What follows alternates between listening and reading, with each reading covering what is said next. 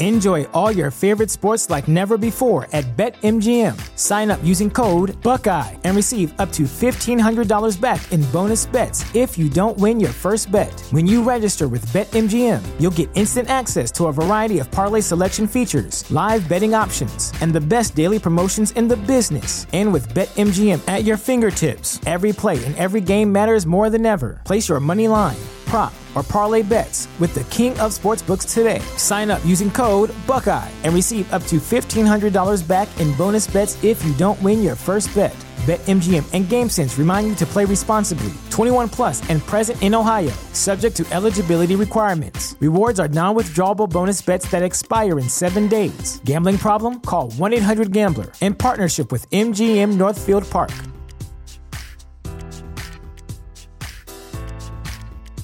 Sick of being upsold at gyms? My guy, you're currently a base member? For $90 more, I can upgrade you to our Shred membership. For $130 more, you'll be a Swole member. And for just $300 more, you'll reach Sweat Platinum. At Planet Fitness, you'll get energy without the upsell. Never pushy, always free fitness training and equipment for every workout. It's fitness that fits your budget. Join Planet Fitness for just $1 down and $10 a month. Cancel anytime. Deal ends Friday, May 10th. See Home Club for details. Bandwagon Nerds is taped in front of a live studio audience.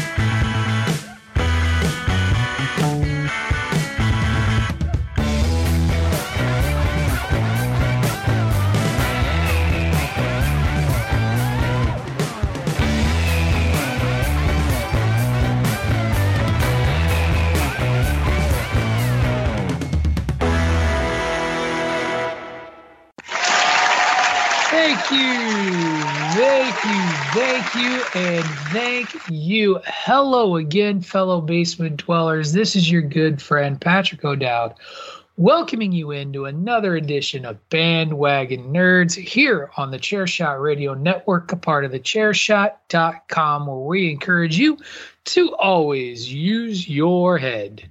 TheChairShot.com. Always use your head. And folks, this episode has been a long time coming. That's right. After many, many weeks of promises, of many, many weeks of hype, of many, many weeks of we swear it's going to happen, this week it finally happens. Round one of the Marvel versus DC Decathlon. And if I ever take Tunney's advice and get us on a Twitch stream or something, you would see I have the background for the occasion. In fact, we have a full bandwagon. That's right. The Reverend Ray Cash is here. God damn, can I talk first? I'm sorry. Geez, I just can't. I don't know what's going on here. Yeah, sorry, Ray. I'm sorry, man. I don't know what's up, man. How you doing? I'm scared to talk because I know what's going to happen. So what's going to happen? I don't know what's going to happen. Thumbs up. We have the lawyer himself, David Ungar.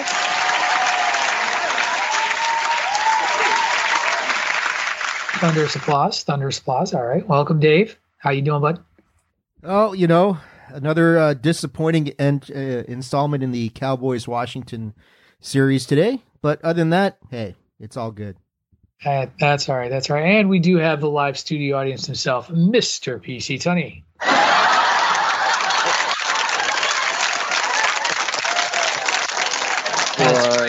Boy. Comic Life. How are you, Mr. Tunney?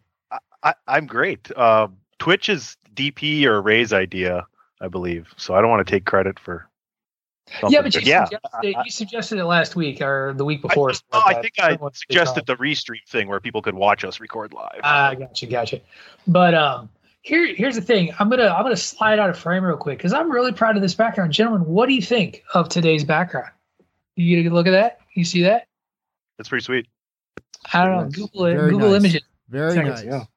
I mean, I nothing don't- wrong I with It's- I don't know what- featuring the Flash. You know, I was about to say I don't know why Flash is in the front. Flash should be somewhere. cover up Wolverine. There you go. or Wolverine. The EW Flash for all versus you Wolverine. for all you CW Flash fans. Armageddon 4-parter is out, so I'm catching up on it. I'm halfway through. It's excellent. Very exciting. Very exciting. Yeah, so today is the day. We're finally going to do, this is going to be part 1 of a 5-part series where the bandwagon is going to break down 10 different categories. That's right, 10 events, and try to determine DC versus Marvel brand supremacy. And we're going to talk a lot about that in the third portion of the show after that second commercial break. That is going to be the lion's share of the conversation. Before we get to all that, of course, we do have to give Ray some time to cough and sneeze away from the podcast while we talk about Lock and Key, because we did. From what I hear, I understand. If I understand word on the street, two-thirds of the folks watching Lock and Key immediately after the broadcast, after recording the broadcast, watched the final episode of Lock and Key. I, however, did not. I waited until today. I held off, but we're going to talk At least all. you'll remember it then. I was going to say the same thing. We're going to have a mix of for the second segment of the show. We're going to have a mix of some trailers that dropped. We're going to talk about one big piece of news around the Nerdosphere centering around Netflix, as yet another Netflix original series appears to have been cut off at the knees. And I shared an interesting article with everyone about just why Netflix might be doing that. And so as you guys hopefully scramble during the commercial breaks to read that article, we're going to talk in depth about that. Dave's like, what? I read it. I'm a lawyer. Yeah. Right? Dave's ready to go. Prepared. I did the man. homework. I did the homework. So- Can I get a cheer? Did you just beg for a cheer again? I did. And yes. You just don't do that from the live studio audience. You should know better at this point. Like, I don't know why you insist on raising the ire of the live studio audience. They want to like you, don't you, studio audience? See, they do. They really want to like you. And yet, no matter what, you continue to do this and get boost. I try to protect you from these folks, Ray. I try to protect you from the smart marks out there who John Cena you left and right, and yet you continue to do things to raise their ire. You'll appreciate me when I'm gone. Will they? Because you know what? You don't even watch. Did you say will they?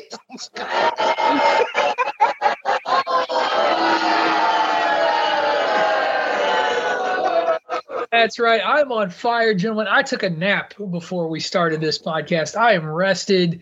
I am ready to go. I'm fully caffeinated and rested, if that makes any sense at all. And Ray, I'm going to take a little bit of a load off of you. Go take your break, because it's time to wrap up Lock and Key.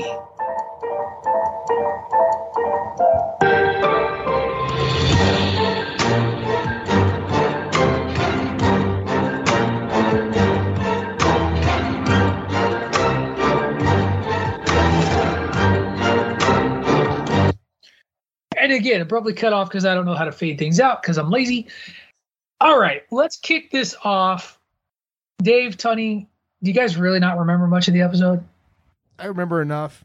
I think Tunney does too. You remember the big like dark foreboding part of the end, right? Like Eden gets chucked down the well by Captain Hook. Captain Hook. What is his name, Tunney? Captain something or other, but an as yet unnamed demon. That's what we know there. Dodge is quote unquote out of the picture, but let's be realistic. And what was one hell of a battle with Dodge and Kinsey, right? Where we finally learn what the harness does. The harness key, she sprouts wings. That was pretty awesome. Just a nice climactic battle between the two of them. And we see that we have finally freed the real, what's his name that Dodge was possessing? Ellie. What? Lucas. Oh no, Ellie. Lucas. Thank you. Tony got it. Lucas. Ellie was also free too. And we like the first season, the last episode had a lot of really nice moments to kind of wrap things up. As you know, you mentioned it, Ellie gets reunited with her son. And I mean, should she drive all the way to Nebraska? Like, I guess she had to. She could have used the driving anywhere key. She couldn't though, because didn't Bodie give it to her? I don't remember. No, I'm pretty sure. What key did Eden have that was taken from her by what's his name? Because I thought she had the anywhere key because he walked out of the door. Yeah, you're right. I think you're right. Thank you. She drove her ass to Nebraska. That's what happened there. Tony, were you efforting the name of that guy? Frederick something. Frederick Gilbert. And that's the ancestor of Josh, right? So I can't get the full name. Right. And here's the thing: is so the entire Locke clan that is aware of how keys work, outside of Bodhi, go to try and stop Dodge and their mini army of demon possessed people. We get, and it's not just the Locke clan, because we also get the boyfriend. I'm going to forget his name too, because Drake, if you're playing the Patrick O'Dowd, can't remember anybody's name game. Scott. Scott. He's there as well. They give him the strength key. The uncle's got the fire key, and he's trying to bust into the vault to get the demon key. There's just a lot going on. What's that? Frederick Gideon. He's the British guy, right? At the end, right, Tony? Yep. He's the guy who infected himself. Right. He saw an opportunity and he took it. And so he is loose on the world at the end. But Dave, I'll start with you. Oh, and I'm sorry, I got to say this. I loved the last little moment between Bodhi and his mom, where he opens up her mind key and reveals to her everything and is going to use the memory key on her so that she remembers what happens. And I think that was one of the most necessary things that had to happen out of this season, because she was going to go insane if they didn't do that. So, Dave, I'll turn it to you. Your thoughts, things that you pulled out of this episode, this season 2 finale. Yeah, I think it mirrored the season 1 finale in a lot of ways, in that, halfway through the episode, it seems like everything's resolved and everything's going to be great. And then they spend the back half of the episode setting up for season 3, doing stuff like Tyler's going to go away to try and process his grief over the loss of Jackie. That's not surprising given everything that's going on. But the big thing with Tyler is he's rapidly approaching 18 as well. And seems like he's of the opinion, I don't want to remember any of this shit. So he's going, that's going to be a big thing moving forward in season 3.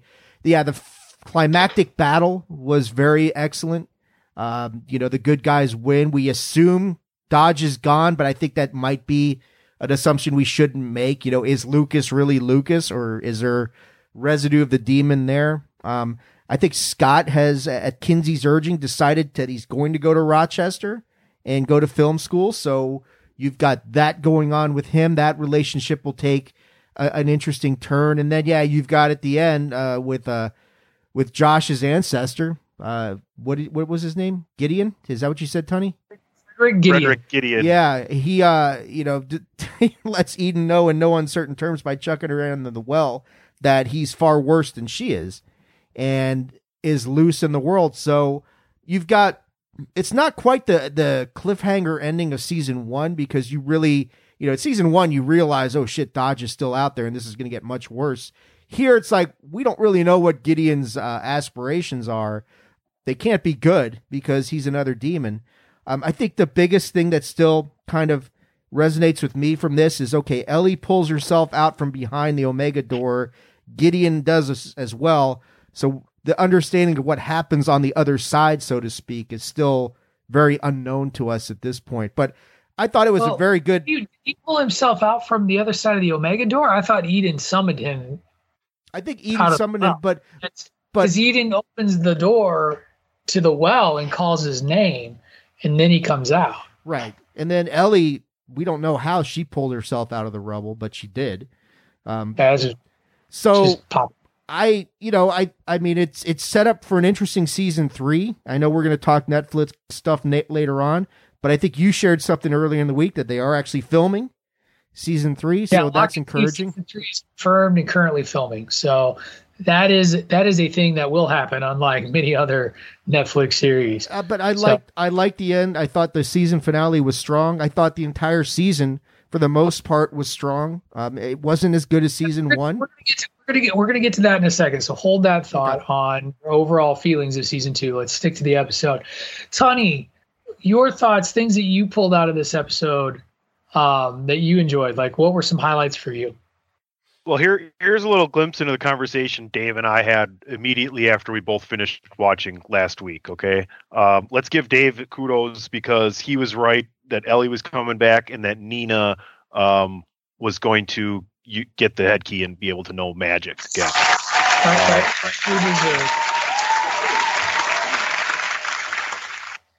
And then I was right in the fact that in a way I said last week that the cliffhanger title doesn't mean that the end of this episode is going to be necessarily a giant cliffhanger. It's more mentioned because of what happens on the cliff in this episode. So, Ray, like it or not.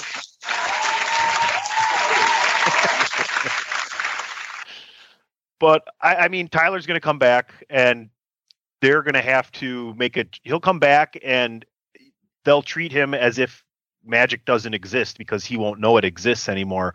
But there will come a time in the next season where they're going to have to convince themselves to convince him to use that key because they'll need his help again. So that's my bold prediction for next year. As much as I soured on a couple episodes at the end of this season, I thought the finale was really well done. So I enjoyed it. I am looking forward to next year. I'm looking forward to the changes. I'm mostly looking forward to Bodhi getting older another year or two or however fast they go, and him still being in the prime of knowing magic and being ultimately and visibly the most powerful one with all the keys. Yeah, I think that Bodhi has always been central to the whole story. I mean, I don't think they've done anything to make that any level of a mystery. Josh steps away at the end of this season too. Is Josh a one-off for this season, or is he coming back? He says he's going to come back, but you never know with shows like this. Your guess is as good as mine. Yeah, I'm not sure. I mean, his involvement seems central midway through the season, and then by the end, it's like almost an afterthought. Right. And I mean, again, I do wonder, because we think that Frederick Gideon is his ancestor, whether or not that comes into play for him in season 3. I guess possible. Gideon could go find him, and that's where he could be, housed at. I mean, I just had that feeling all along that Josh was evil. I don't know if I'd call him evil. It's just so much. He's misguided. Evil. He's grieving. I mean, you can call him an evil petting Jew. By the end of season 3, Patrick O'Dowd will also be calling Josh evil. All right. Well, now that's a bold prediction. So we'll have to see how that one pans out. Because maybe so. Overall, Tony, I'll start with you. Because you kind of rode season 2 in waves. Like you on this series, on last week's episode, I do believe, were like, I kind of hope this is done after season 3. Is that where you still sit now after the season finale? Or did season 2 redeem itself in sort of its ups and downs enough for you to be like, maybe there's something after season 3? It has made me more interested in watching season 3 and hoping that they can do something real nice and tight with 10 episodes and finish the story. Because I'm good. 3 seasons, I think, here would be good enough. Maybe in a few years you come out with a movie. If there's that much interest with it still, you could make even more money that way. But as far as the series goes, yeah, if it's 3 seasons, that's fine. I don't know. I think they're going to have trouble carrying a brand new story arc like they've set themselves up for over 10 episodes and keep my interest the entire time. But I'll be watching. Excellent. Because you're not a layabout like Ray Cash. Dave, Watch the show, man. That's all I'm saying. You're on the show. We review the show. Watch the show. I would watch the show, but y'all finished talking about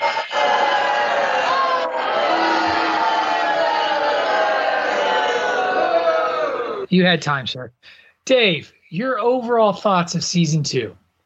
I like season 2 a lot. I didn't like it as much as season 1. That was quite the pregnant pause there, man. Like, well, you're like, I had to think about how I wanted to put this. I did not enjoy it as much as season 1. There are elements of it that are excellent. There's no doubt about that. The progression of the characters I thought was important, and I enjoyed that immensely. And I think it did kind of take a darker turn in the back half of the season.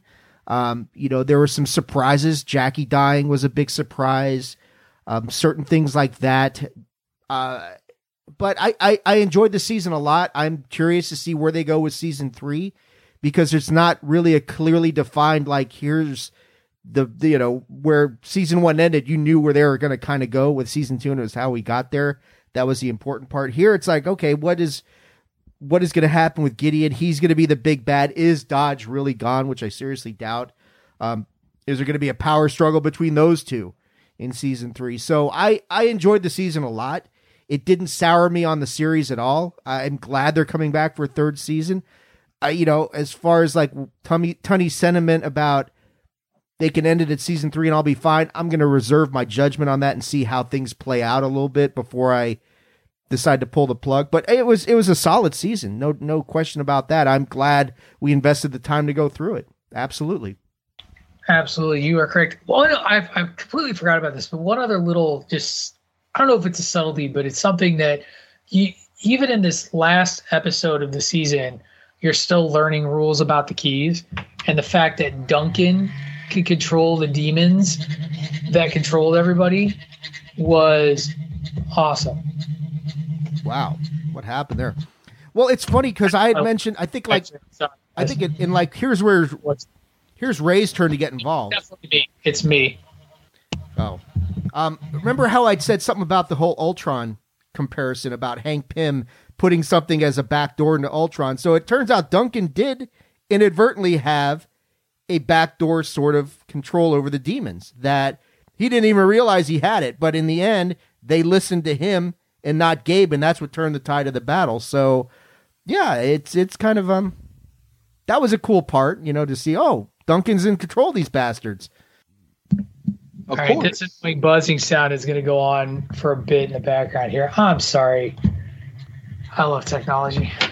Got a bad fan or something going on with my computer. Uh-oh. So, yup, it's time for a new one. Wow. Now it sounds like, can you hear it, like the bad engine like slowly slowing down? Is that what's going on? A little bit, which only means your computer's about to overheat. So it looks like the decathlon's getting postponed again. The bandwagon will persevere, gentlemen. Anyway, I just got to break down and save all my damn passwords and then re-download everything on a new laptop because I got a Chromebook waiting for me. My overall thoughts on this season, and there it's gone, just like that. My overall thoughts on this season are that it was about 3 episodes too many. I think this really needed to be about a 7-episode season because I look back on the first half of season 2 and it was okay, but it was pretty slow in development. And I think that was the thing, is like, I felt like the first half of the season really kind of dragged, and probably was why I didn't mind doing 2 episodes at a time to kind of wrap this thing up. And, and it is fortunate that we've got another show kicking off this Friday that Ray Cash probably hasn't watched either. What show is that, sir? The Witcher. You haven't watched it, huh? Oh, shit. And you got a week, sir, to catch up and watch episode 1. You need to watch that Don't watch The Witcher with your kids. Yeah, you really shouldn't do that. Yeah, right. Ill-advised. Get like a bottle of wine and just turn the lights down low and kind of just watch The Witcher season 1. Slow down. Wow, Dave, just telling your business, huh? Now we know what Dave did, and that's uncomfortable for me, and for Tunney and Ray as well, I'm sure. Back to Lock and Key season 2 finale. I felt like, that it was really slow. We could have probably sliced out about 3 episodes and been just as effective. But the build in the last 4 episodes of the season, and maybe even just the last 3, that action was great and really upped the stakes and picked up the pace and made it a worthwhile venture.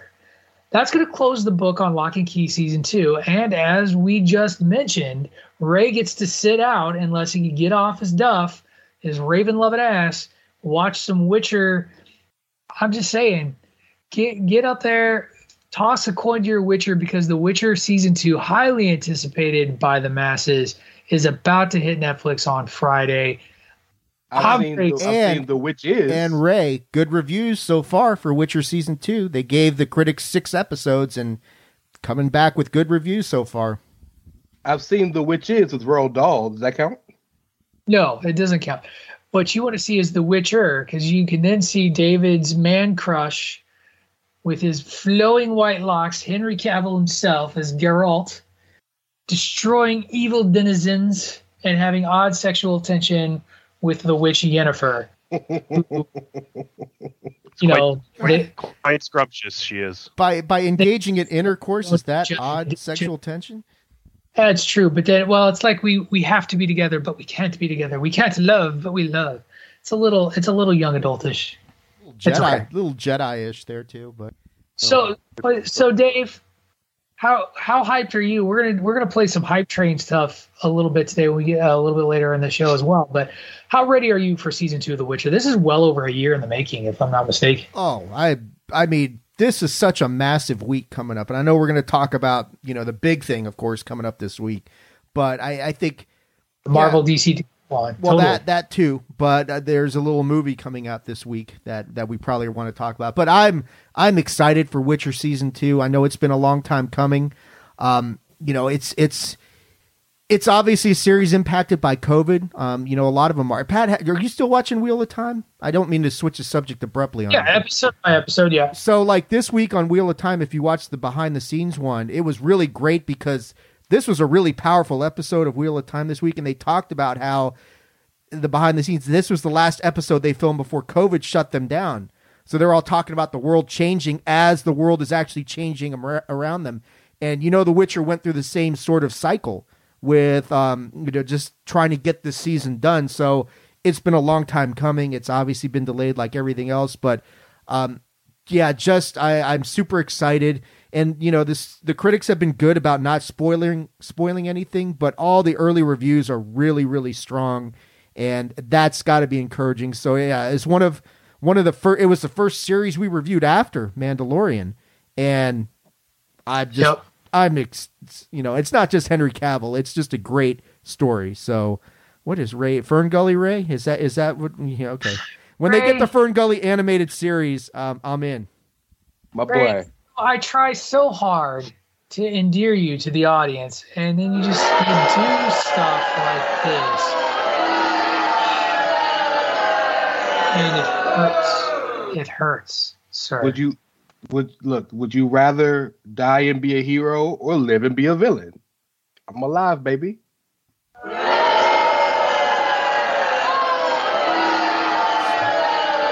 Not exactly how the saying goes, Ray, but Yeah.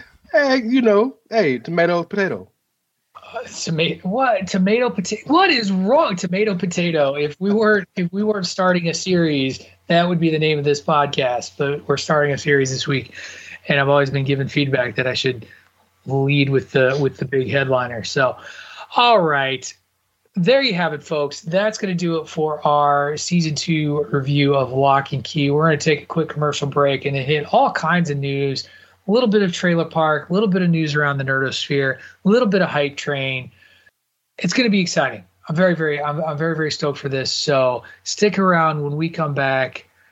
All the news that is news in the Nerdosphere. You're listening to Bandwagon Nerds here on the Chairshot Radio Network, a part of the Chairshot.com.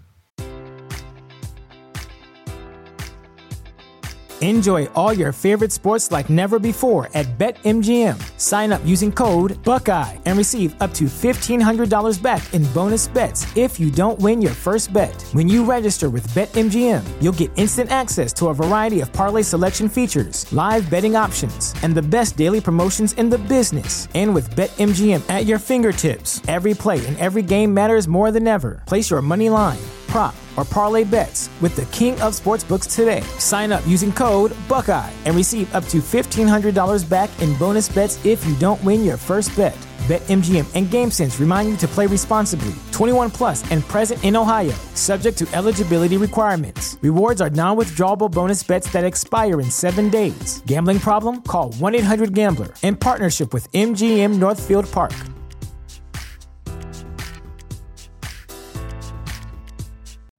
You know how to book flights and hotels. All you're missing is a tool to plan the travel experiences you'll have once you arrive. That's why you need Viator. Book guided tours, activities, excursions, and more in one place to make your trip truly unforgettable. Viator has over 300,000 travel experiences to choose from. Everything from simple tours to extreme adventures and all the niche, interesting stuff in between. So you can plan something that everyone you're traveling with will enjoy. Real traveler reviews give the inside scoop from people who've already been on the experiences you're considering. So you can plan with confidence. Free cancellation helps you plan for the unexpected. And 24/7 customer support means you can travel worry-free. Download the Viator app now and use code Viator10 for 10% off your first booking in the app. Find travel experiences for you. Do more with Viator.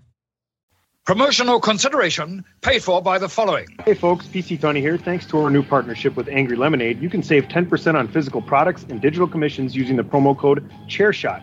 Head to angrylemonade.net to check out their amazing catalog of products and services. Use the promo code ChairShot to save 10%. That's angrylemonade.net. Are you looking for the newest and hottest in the world of pro wrestling? Then check out the amazing action on Powerslam.tv, the biggest indie pro wrestling channel in the world. Get over 6,000 hours of the best events from over 150 of your favorite promotions from 20 different countries around the globe. Brands like Progress Wrestling, Evolve Wrestling, Combat Zone, Defy, PCW Ultra, PWX, Over the Top, Shine, and hundreds of others with fresh content added every day for only $5.99 per month. Get your free trial today at Powerslam.tv. Go to Powerslam.tv, promo code ChairShot. Get your free month. Again, that's Powerslam.tv, promo code ChairShot. TheChairShot.com. Always use your head. All right, welcome back, everyone. And Dave, I'm a little. So I moved the rundown around a little bit and shifted some stuff up before the second commercial break that was listed after the second commercial break. So this is actually like a mashup of news around the Nerdosphere and the trailer park. But the first thing we are going to do is we are going to venture our way into the trailer park. So I need you to help me out and cue up some of that beautiful banjo music right now and get us into the trailer park.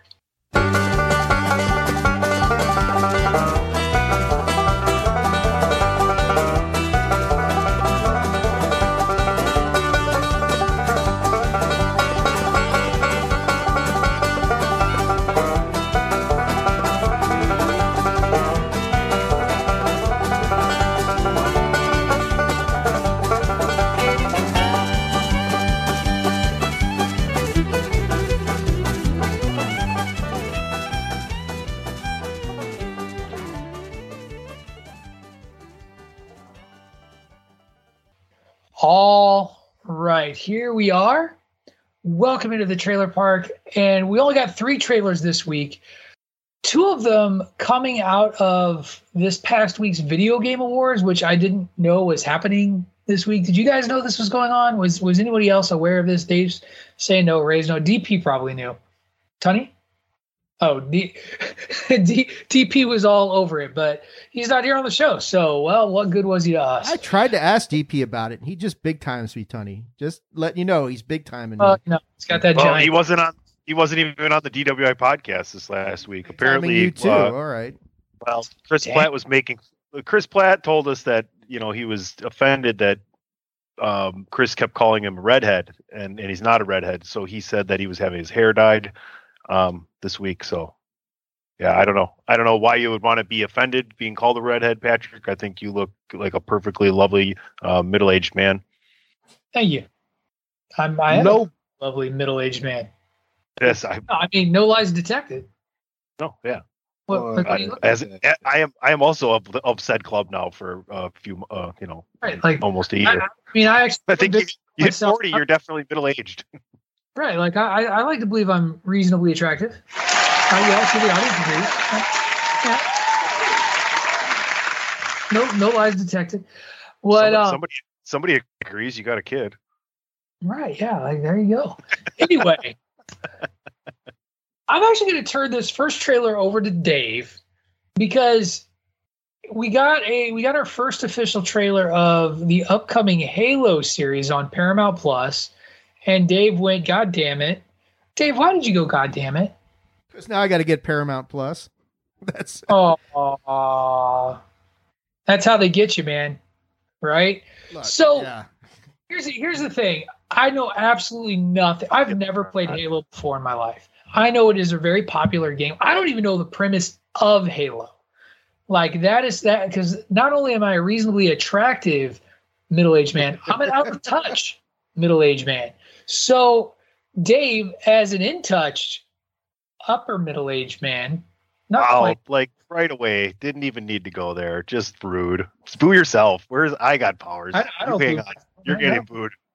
No lies detected. What? Hold on, the folks are getting ready to boo you. Still looking. It's gonna happen. Still.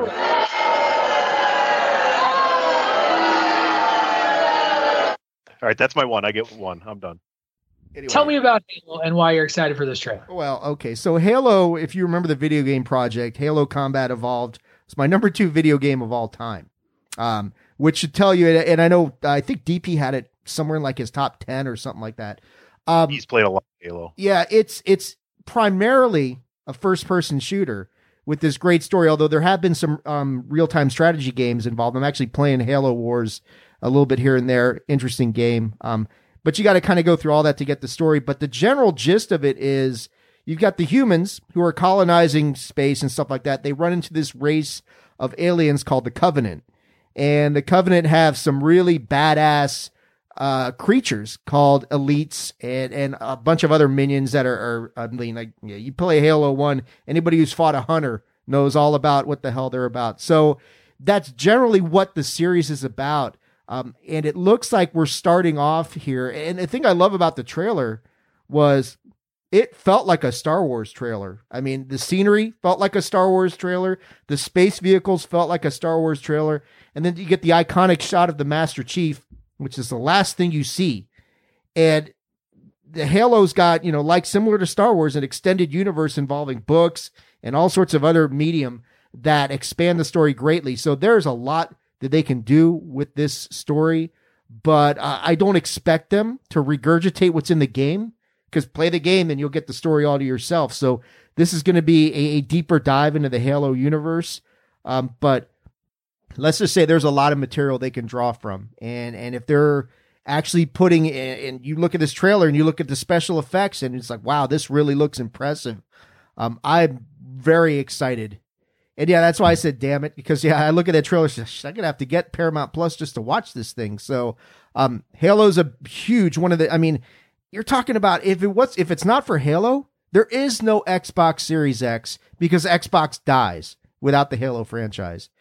And, Tony's saying maybe, but I would say probably.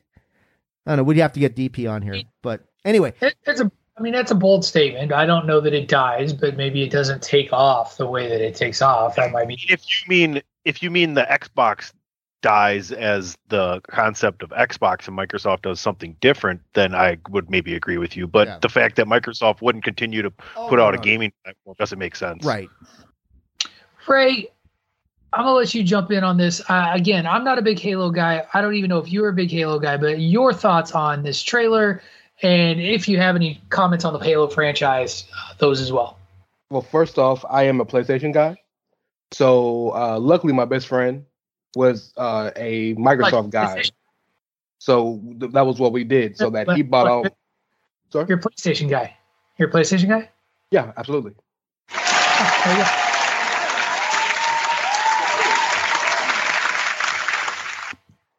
Thank you for that. But so he would get all the stuff for Xbox. I get all the stuff for PS4 or PS5 or whatever PlayStation was, and we just go to each other's houses and do stuff. I hated Halo because I suck at first-person shooters because I'm blind. But anybody can tell that, number one, it has a very unique backdrop. It has a very interesting story if you actually play the game. And three, and I think which is most important to the making of the show, is visually it's stunning. That's the one thing I can think of when I think of that, when I saw that trailer, was I don't care what they're talking about. I don't care what the show is about. Y'all got me alone interested on based on how beautiful this trailer looks and how amazing the world is, or what the moon or whatever they're on, Dave. But it's so, with trailers, for me, the way you get me interested is it's got to be something that makes me say, oh. And that made me say, oh. And so even though I've never been the biggest fan of Halo, I may give this a look. I will say it feels weird that this is on Paramount Plus. Doesn't this feel like a Netflix or a Prime or like a bigger level show? And no diss to Paramount, because they're trying their best to up their game. But it just feels like weird to put that there. I mean, don't forget Paramount Plus is the CBS arm, so it's not like CBS. I mean, Paramount Plus also has, like Nickelodeon, Comedy Central. Mm-hmm. The content. I think everybody's trying to scoop up content. Like everybody's trying to scoop up IPs, trying to buy rights. That's the game right now in streaming services. And frankly, there's just not enough room for the big three to scoop up everything as much as we think there is. Like, I don't know that it's a property that clearly the other, Apple, Disney, Netflix, HBO, HBO really cared to go after. So, well, and how do we know whether or not it was pitched to all these other streaming services as well, and the best deal was just from, or maybe the most creative freedom was from said streamer? So absolutely, yeah. I mean, absolutely, it could have been shopped around, and Paramount's the one that said yes, and greenlit too. Like, that's a great point. There's all kinds of ways that this could have gone, but I'm intrigued. Full discretion, it's not going to be the top of my list of things to watch because I just don't have the connection to the video game series that a lot of other folks do. Tony, what are your thoughts about this trailer? How did you think it looked? And are you going to watch Halo on Paramount Plus? I mean, first of all, the game is kind of known as well for its imagery in a lot of the storytelling it does. So it makes sense in using a story that's pretty decent, interesting story that kind of is different from a lot of the sci-fi things we've seen, to connect a built-in audience right away with the video game is great. I was not a big Halo guy. I did play a fair amount. I am also not good at games like that and Bond, the 007 game and things of that nature. I dabble in it once in a while. Like I said, this looks interesting, but there are so many things to watch right now on all the things that we do. So it's going to be hard pressed for me to get there unless Dave and DP, because I'm sure DP will watch it as well, go, listen, this is something you really, really need to watch. But that's where I'm at with that. Go ahead, Ray. I just want to say, I think we're all, with the exception of Dave, I think we're all on the same page. But I think there are some shows that have something so overtly unique to it that it would breed some interest of, I might need to check this out. I'm not so interested in the story like you guys are, but if this show is so visually stunning like it looks in the trailer, that is so more visually stunning than almost anything else out in the same sphere, then that may cause me to say, all right, let me take a second and watch a couple of episodes and see where it goes. Yeah, I think you guys are, anybody who's a PlayStation, predominantly a PS, I mean, back in the day, it was a PS2 when Halo came out. If you're a Sony guy and haven't played this game, it's not going to resonate with you the same as it would with like DP or I, who have gone through and experienced the emotional stuff that happens in the story. One of the greatest opening scenes of video game history is Halo 2. So, for people like us, it's gonna resonate differently. But yeah, hopefully they can appeal to a broader audience, because otherwise, if you're just appealing to video game fans, maybe not as far as you're looking to go with this thing. But it has the potential to be excellent. Yeah, give me a Final Fantasy series, and I'll be that actually works, and I'd be on board.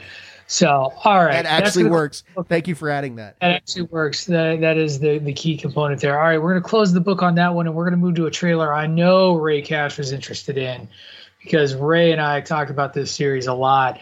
Netflix dropped another more detailed trailer for Cobra Kai season 4. I think Dave is caught up on it now. Tony, I don't know if you ever watched. No, you're not caught up on Cobra Kai. I thought you watched it, Dave. I'm watching it. I'm not there yet. All right, those episodes are like 30 minutes long. Get it done. Tony's got the thumbs up. No! And two, Tony? Oh, no. Oh. That's right. Embrace that boo. Embrace that boo. All right. So Ray and I are very excited about this. I'm going to let Ray go after I talk about this. Here's the thing that excites me about this trailer is we just got a better idea of what the series, like we knew that they were bringing back the Terry Silver character from Karate Kid Part 3, the guy who pushes Daniel LaRusso to a level of violence and anger that had been hitherto unseen. He was the anti-Mr. Miyagi. That was really his role in the Karate Kid Part 3, and they've brought him back to team up with John Kreese over and running the Cobra Kai dojo now that Johnny Lawrence and Daniel LaRusso have teamed up to form one dojo, basically to combat one another in the All Valley. And we get a lot more Terry Silver in this. We get a lot more there's a lot more of the relationship about how Johnny and Daniel are going to try and learn from each other and teach from each other, while at the same time Kreese and Silver are clearly going to try to drive a wedge between them to keep them apart, because they know that the best way to defeat them is to split them up. Complicate that with the addition of Johnny's son. I'm forgetting his name. Defecting to Robbie Keane. See, I know this.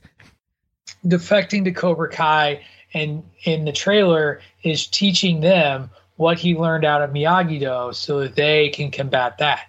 It really sets up. And here's the thing is, I don't binge watch a lot of series. Like I'm not like a lot of folks. Like I just don't have it in my DNA. Cobra Kai is the only show that, like, when I started it, I was hard pressed to find a place to stop until I was done. Mm-hmm. And that speaks a lot for a YouTube series that's now on Netflix. Ray, your thoughts on this trailer, and how amped are you before we go to Dave and then Tony, who's not going to watch it? First off, Terry effing Silver. Like, wow, that's big. Silver-haired Terry Silver now, right? Silver-haired. Can I give a shout out to the fact that these guys love these characters so much that 30, 40 years later, they're still putting their all behind it? I think that is so dope. That this world that they've built is so magnanimous to them and to us that it still resonates enough for them to come back and play the same role again 30, 40 years later. But yes, it's really cool. And for those of us who actually were really into the original Karate Kid, maybe a bit cathartic to see Johnny and Danny working together for the same goal. But there's one part of the trailer that I think is very, very, maybe more profound than it has any business being. And it's when Robbie is teaching them Miyagi-Do, and he's talking, I can't remember who he's talking to, but he says, everybody seems to think you only have to fight one way. Sensei Kreese, you, he's talking to Danny, you, my dad. And that lets me know that, like, he is the only one of everybody in his entire show who realizes that I don't have to do it one way. And I feel like that's going to be a precursor and something big and profound going into the end of the show. And Dave, tell me if you think I'm wrong. Pat, if you think I'm wrong. It feels like this is going to be the last season, because I don't know where else you could go from here. It feels like this is like the trump card of seasons. So like they're going to put everything out. Yeah, I haven't seen season 3. My wife and I are talking about, going on a binge, because she wants to watch. I was watching some of it this morning, and she's like, I got to get caught up with this. I was like, yeah, you do. The only place I could see them going would be Mike Barnes showing up at the end of season 4 or something like that.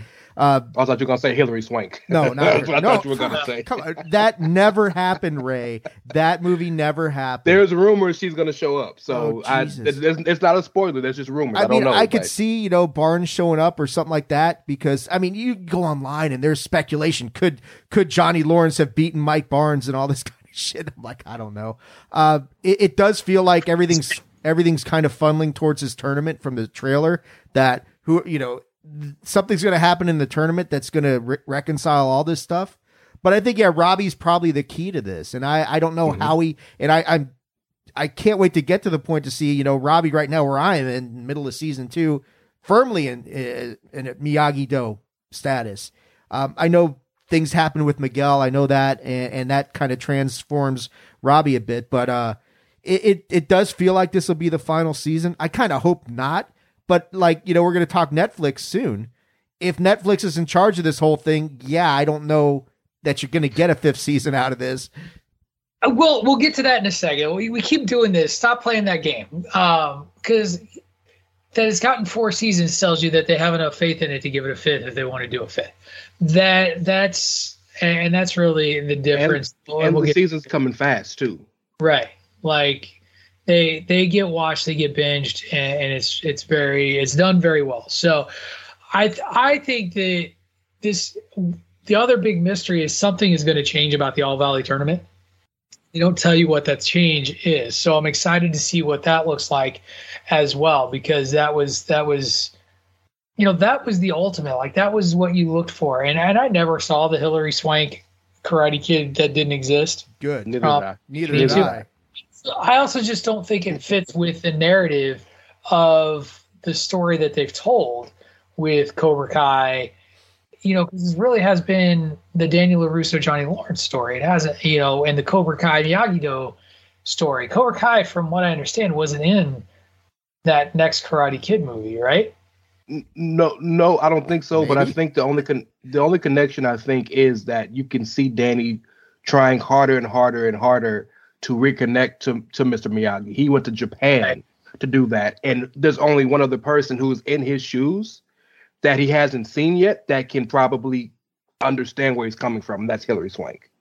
And that may be the connection for the little 1 episode cameo or whatever it is. Yeah, but there's so many people who don't even acknowledge that as being part of the canon, even if it is. But that's fair. Dave, what we think doesn't matter if they show up in that show.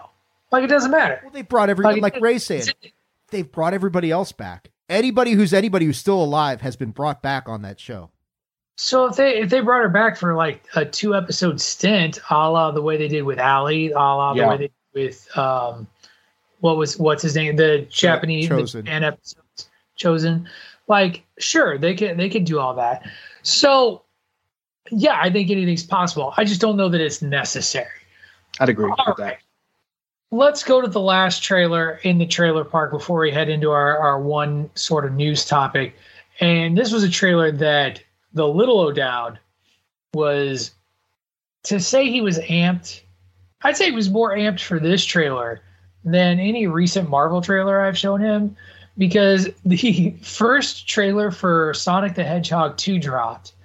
And outside, I take it back. Spider-Man No Way Home, we watched that trailer, or not Spider-Man No Way Home, Spider-Man Into the Spider-Verse, or Across the Spider-Verse. He was like, we watched the trailer, and he was like, okay, we got to watch that again. This one, he didn't say we got to watch that again. But when Knuckles shows up in the Sonic the Hedgehog 2 trailer, the little O'Dowd marked out. I went and saw the first one in the theater with my kid. It was a lot of fun. This trailer looks like it's going to be another round of a lot of fun. I do think that Jim Carrey was an absolute perfect casting for Dr. Egghead. It looks great. We got to hear Idris Elba voicing Knuckles for the first time. We got to see Tails. Just a little bit of everything.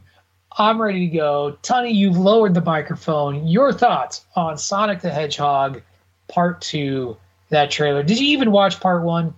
I'm assuming it doesn't strike me as a Tunney movie. I love the video game. I mean, I was a big Sega guy after Nintendo. That was my progression. And I don't mind it being a movie. I haven't seen the first one. There's just another thing that I have zero intentions. I'll be honest with you. I just read the rundown in the first 5 minutes of the show. I bought a new TV this morning, and I've been setting that up all morning. So my apologies. Your apologies, huh? That's what I say to your apologies. I mock your apologies, sir. I laugh at them. Well, they were. It's not a run. I wasn't really sorry. It was just kind of, Sorry, not sorry. Yeah. All right, that's for Ray, because Ray got all mad that I threw him off with just with the laughter. There you go, Ray. Do you feel better? Dave, did you watch the Sonic the Hedgehog Part 2 trailer with your nonplussed face? I'm going to say it didn't get the Halo love that it deserved. I watched the trailer, but I didn't see the first Sonic. So I like the trailer. It looks fun. You've got the introduction of more Sonic characters, which is always a good thing. But I should have watched the first one after it got some good critical reviews and good fan reviews. I just never got around to it. I'm going to say this straight up.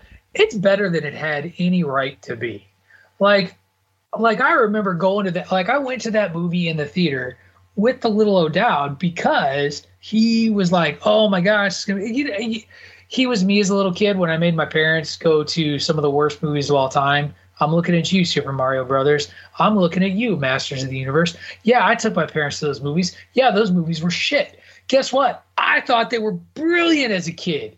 And my kid thought Sonic was brilliant. And I remember watching that being like, this is kind of fun. I think this is totes adorbs. Ray, did you see this? Did you see Sonic? And if you didn't, what did you think of Sonic the Hedgehog 2? I not only have seen Sonic, but I purchased and own the Sonic movie. As do I. At the request of one little O'Dowd, we own Sonic 2. The little Cashettes are quite fans of the Sonic movie.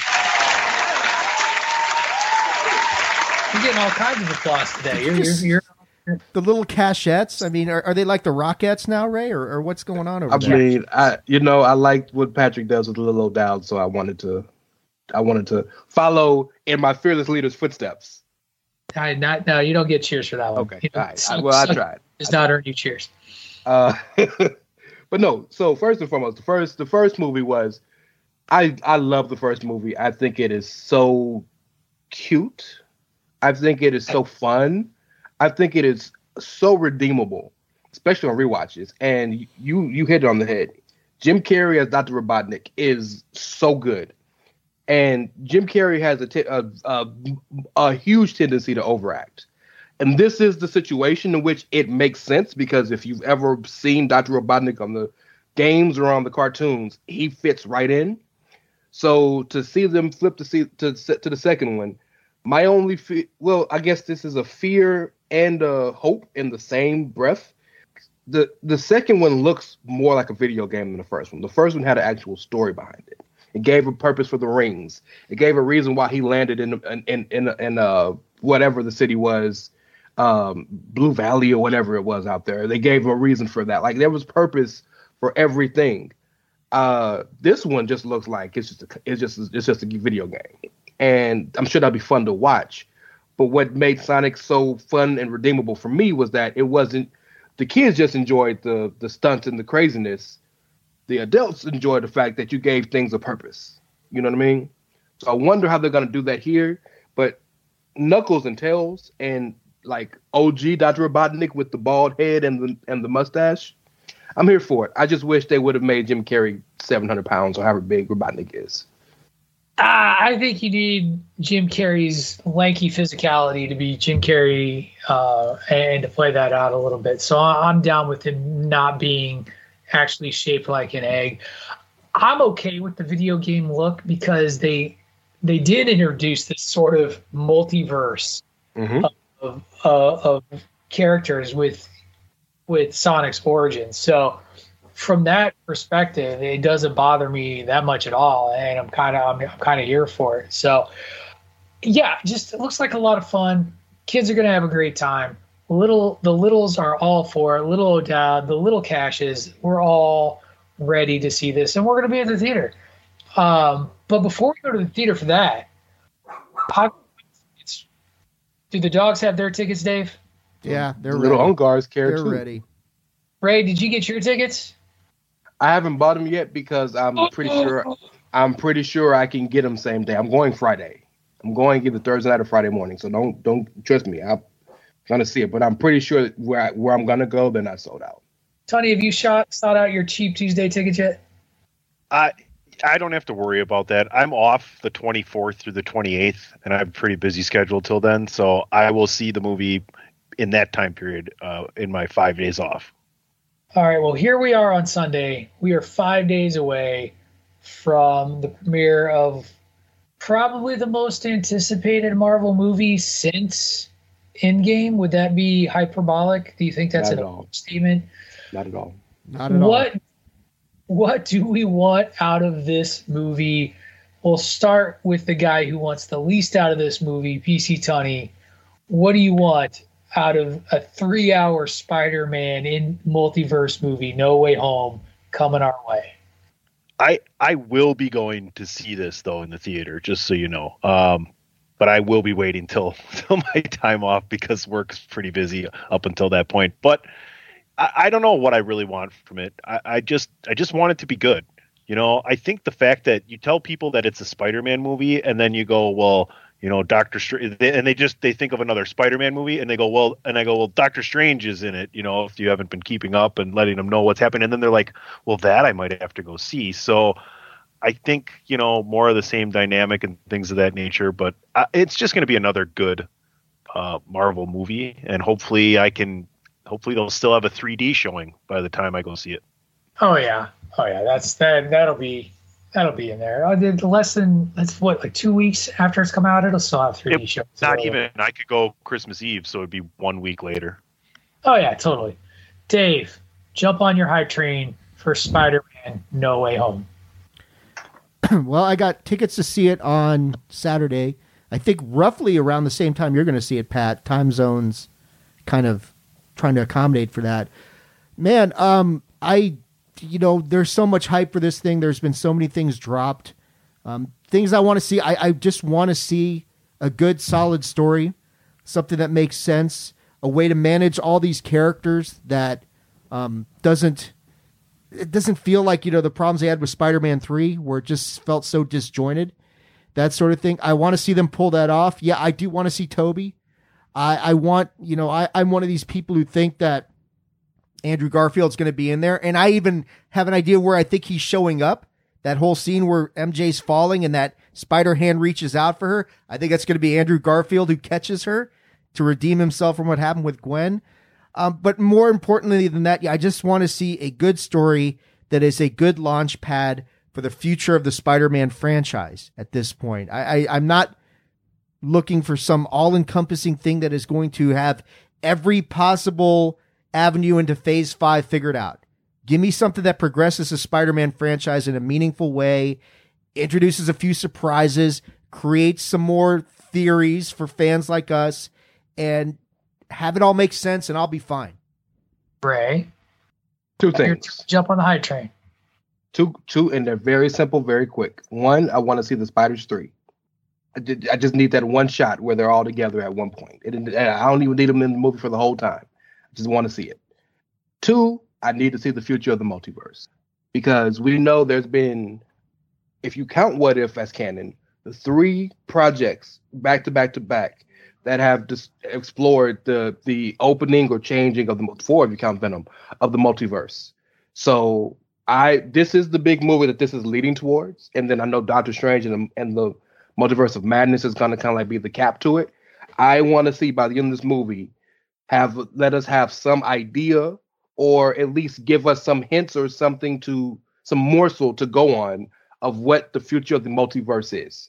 Are X-Men coming? Are the multiverse is mixing? Are they going back to their own things? Like that's what I want to have an idea of at the end of this movie. 2 things, and then it's got to be good, right? This has a legit chance to. I don't know if it'll beat Endgame, but it's got a chance to beat Avatar. It does have the potential. It could be terrific. It could be a clunker. Still waiting on reviews. Right? You haven't heard any yet? I haven't seen any yet. Am I missing something? Have you seen some? No, I haven't either, but I'm not even one to look for that type of stuff. So I just thought that's interesting.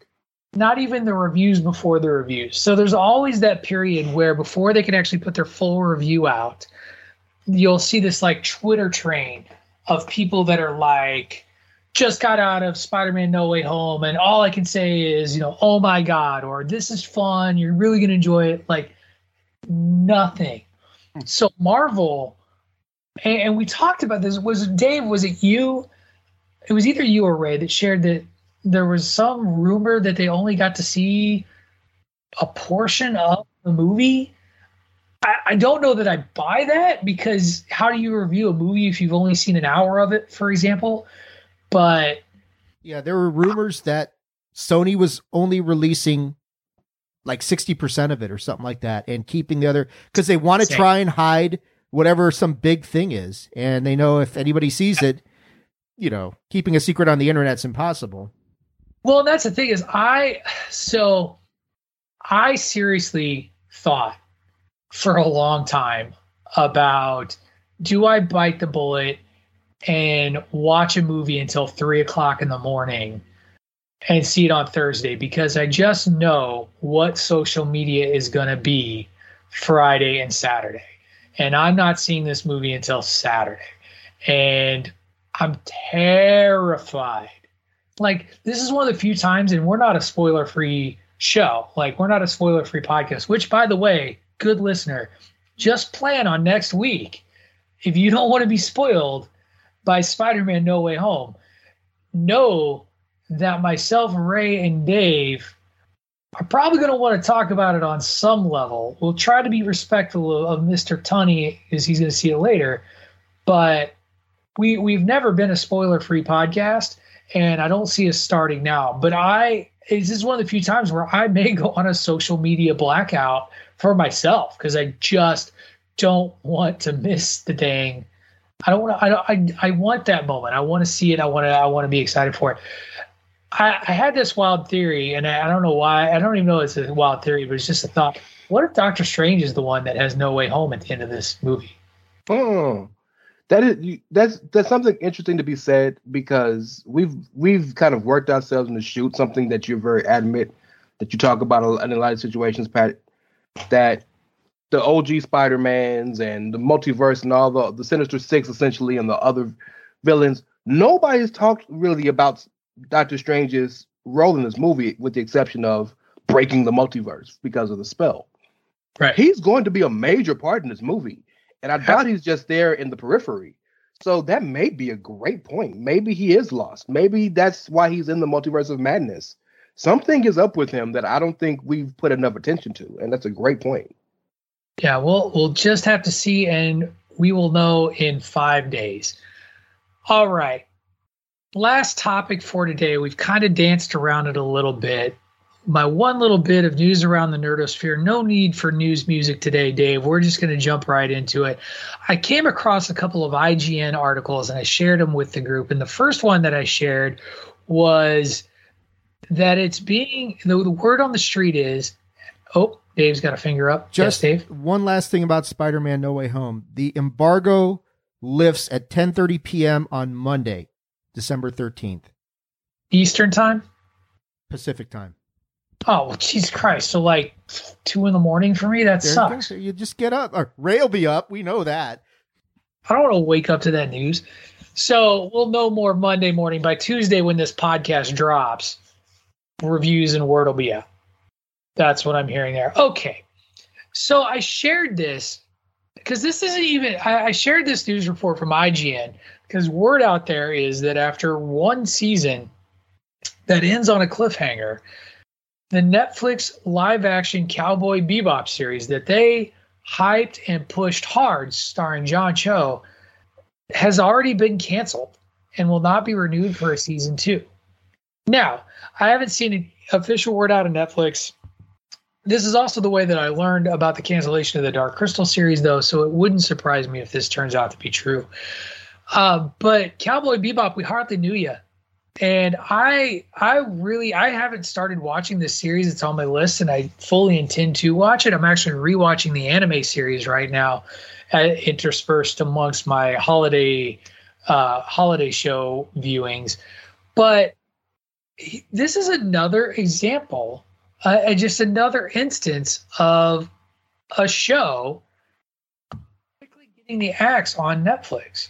And again, I shared an article with you guys about the why. But before we kind of dig, and I guess go ahead and dig deep into this. This is very much been a thing.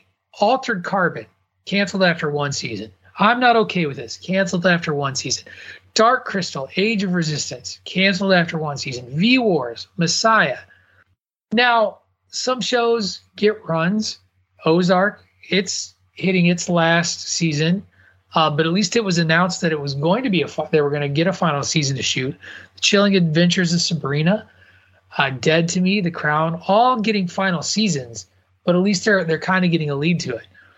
Before the article talks about their reason being really around viewership versus the cost to put the show out. What do you guys think? What is up? Why does Netflix insist on doing this? And is it a good model for? I don't know. I don't even know if calling it a good model is the right way to describe it. Dave, I'm gonna hand it over to you. Why is this a thing? Well, Tunney's set. I think, in that article you shared, Pat, the thing that jumped out at me immediately was Umbrella Academy has not been confirmed for a season 3. Did I read that right? Or, I figured they were already shooting that, but they're almost finished with it. I don't believe that because all of them have talked about it. I've seen pictures of the cast holding up season 3 stuff. Yeah, we've talked. They're filming, but that was the one thing wrong. Lock and Key, Lock and Key. Yeah, I think with Netflix, what they're really looking at is clearly from that article, there is some sort of metric that they're looking at. That if a show is not immediately meeting that, whether it's critical review, whether it's stream numbers, whether it's fan reception. If a show's not meeting that, they're pulling the plug very quickly. And you read that article and I know as fond as most of us are of Netflix, they are, when you're pumping out the amount of content that they're pumping out, they're not invested in these shows like Prime is all in. I know we've talked about Wheel of Time, The Lord of the Rings. There's a lot of investment that streaming services like Prime, like Paramount's putting into Halo. Netflix, man, it seems like they drop a new series every week. So they seem to be taking the idea of quantity over quality, which usually doesn't work out so well. And they seem to be saying, if this isn't an immediate, it's got all this buzz, then we're going to drop it. And Cowboy Bebop, very mixed reviews. And they're like, shit, we're not going to. It was polarizing amongst its fan base too, which was really, really interesting. I think that there was in that specific instance, I think there was a bit of an underestimation of how that show was going to go over. Dark Crystal, I think, is all about the economics of it all. Right. Because it's a very expensive show, and it takes a long time to put an episode together. It's almost, South Park is another good example of shows that, the reason those seasons are so short anymore is because it still takes a heck of a long time to make an episode. And I think that's why Matt and Trey jumped to this model with the Paramount Plus specials, because they can actually dedicate the time to get folks to watch. But it was interesting. It stood out to me that Netflix seems to be the forerunner and sort of cutting this off at the legs. You mentioned Wheel of Time. There is no certainty about Wheel of Time after season 1. We don't know. Ray, what are your thoughts on this quick cancel culture that Netflix seems to have with its shows? I think that it's a big deal because it's been some shows that people liked. I remember when Arrested Development got canceled, and that was a big deal, and then Netflix bought it back. There's always some shows that people like that when it gets canceled, it becomes a bigger issue. But by and large, most shows on Netflix get 2-3 seasons, right? And that article pointed out something that I think isn't talked about enough, is that there is no platform streaming wise that has the number of original series that Netflix does. It's like by and large more than any other one. They've said it's one new one a week. It's almost like 3-4 new ones a week. And like it's because Netflix is always looking for the next thing to hit. And so the more things you throw out there, the better chance you have of something working, right? And so the one failure Netflix has to me is they don't promote enough for me, because some of these shows, while fantastic or good or enjoyable or whatever it is, may have worked better had they been promoted, because I check Netflix regularly to see if there's something I like. And, you know, the only reason I know new shows are coming is because Netflix will give me that what's next icon, right? Or that where you can see what's next, and it's like 20 or 30 shows, and it gives you a mini trailer or whatnot. But I think the model makes sense to me personally, because we don't know the numbers. We don't see the numbers. It's not like you can go check Nielsen to see what the numbers are doing. And there was one line in that made so much business sense to me. And that was, very often shows don't get more viewers after the second season. After the second season, it is what it is. So sometimes it's not even that the show isn't doing well. It's just it's gone as far as they can go. And you said it yourself, Pat, from a cost analysis point of view. Does it make more sense to keep going 3 more seasons at the same level, or scrap that, put that much more money into a new show and see if that can go further? And because we're the fan base, and because we care about the actual shows and not the business of the shows, it affects us differently. But it makes more sense to me because, like we've talked about in numerous other shows, Netflix doesn't have a base, a IP that they can pull from. HBO Max has all of Warner Brothers, has all of DC, has all of this, that, and the other. Disney Plus has Disney and Marvel and Pixar and Nat Geo and Star Wars. All these other ones have something to pull from. Everything Netflix has made is on their merit. They have either bought something, or they've adapted something, or they've paid people to create something. They always have to keep trying the next new thing, whereas all these other companies have IPs where they can say, you know what, push come to shove, we got the Harry Potter show coming out, we'll be all right. Push come to shove, well, you know what, there's a new Marvel show coming out in 3 months, we'll be good. Netflix don't have that. So they have to do things that feels maybe wrong to us as fans, but they always have to be ahead of the curve to continue to stay fresh and relevant. And I think they've done a good job at doing that. Tony, your thoughts, anything to add to the Netflix conversation, axing shows after 1 season? There's so many fucking shows. What's the difference, you know? Let's call the herd or whatever, man. I guess that's my Pull the herd. There you go. There's a title for the episode. It's not a title for the episode. We have already decided the title of the episode. You don't own me. Not no more. You're not. I am my own man. All right. We're going to head off into our second commercial break and get to what will be the title of this episode as we hit round 1 of the DC versus Marvel decathlon. Before we get to our recorded commercials, though, I do need to remind you all that, hey, it is the holiday season. And if you've got someone in your life that's looking for some great swag and loves the Chairshot Radio Network, or hey, maybe just want to get them to listen to some of the podcasts on the Chairshot Radio Network. You're listening to Bandwagon Nerds right now, and you're like, man, I bet you such and such would really love this. Think about investing in one of our awesome t-shirts over at ProWrestlingTees.com/thechairshot.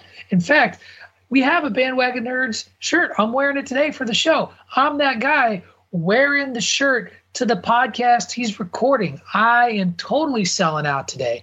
And you can help your friends get on the bandwagon as well by heading over to ProWrestlingTees.com/thechairshot.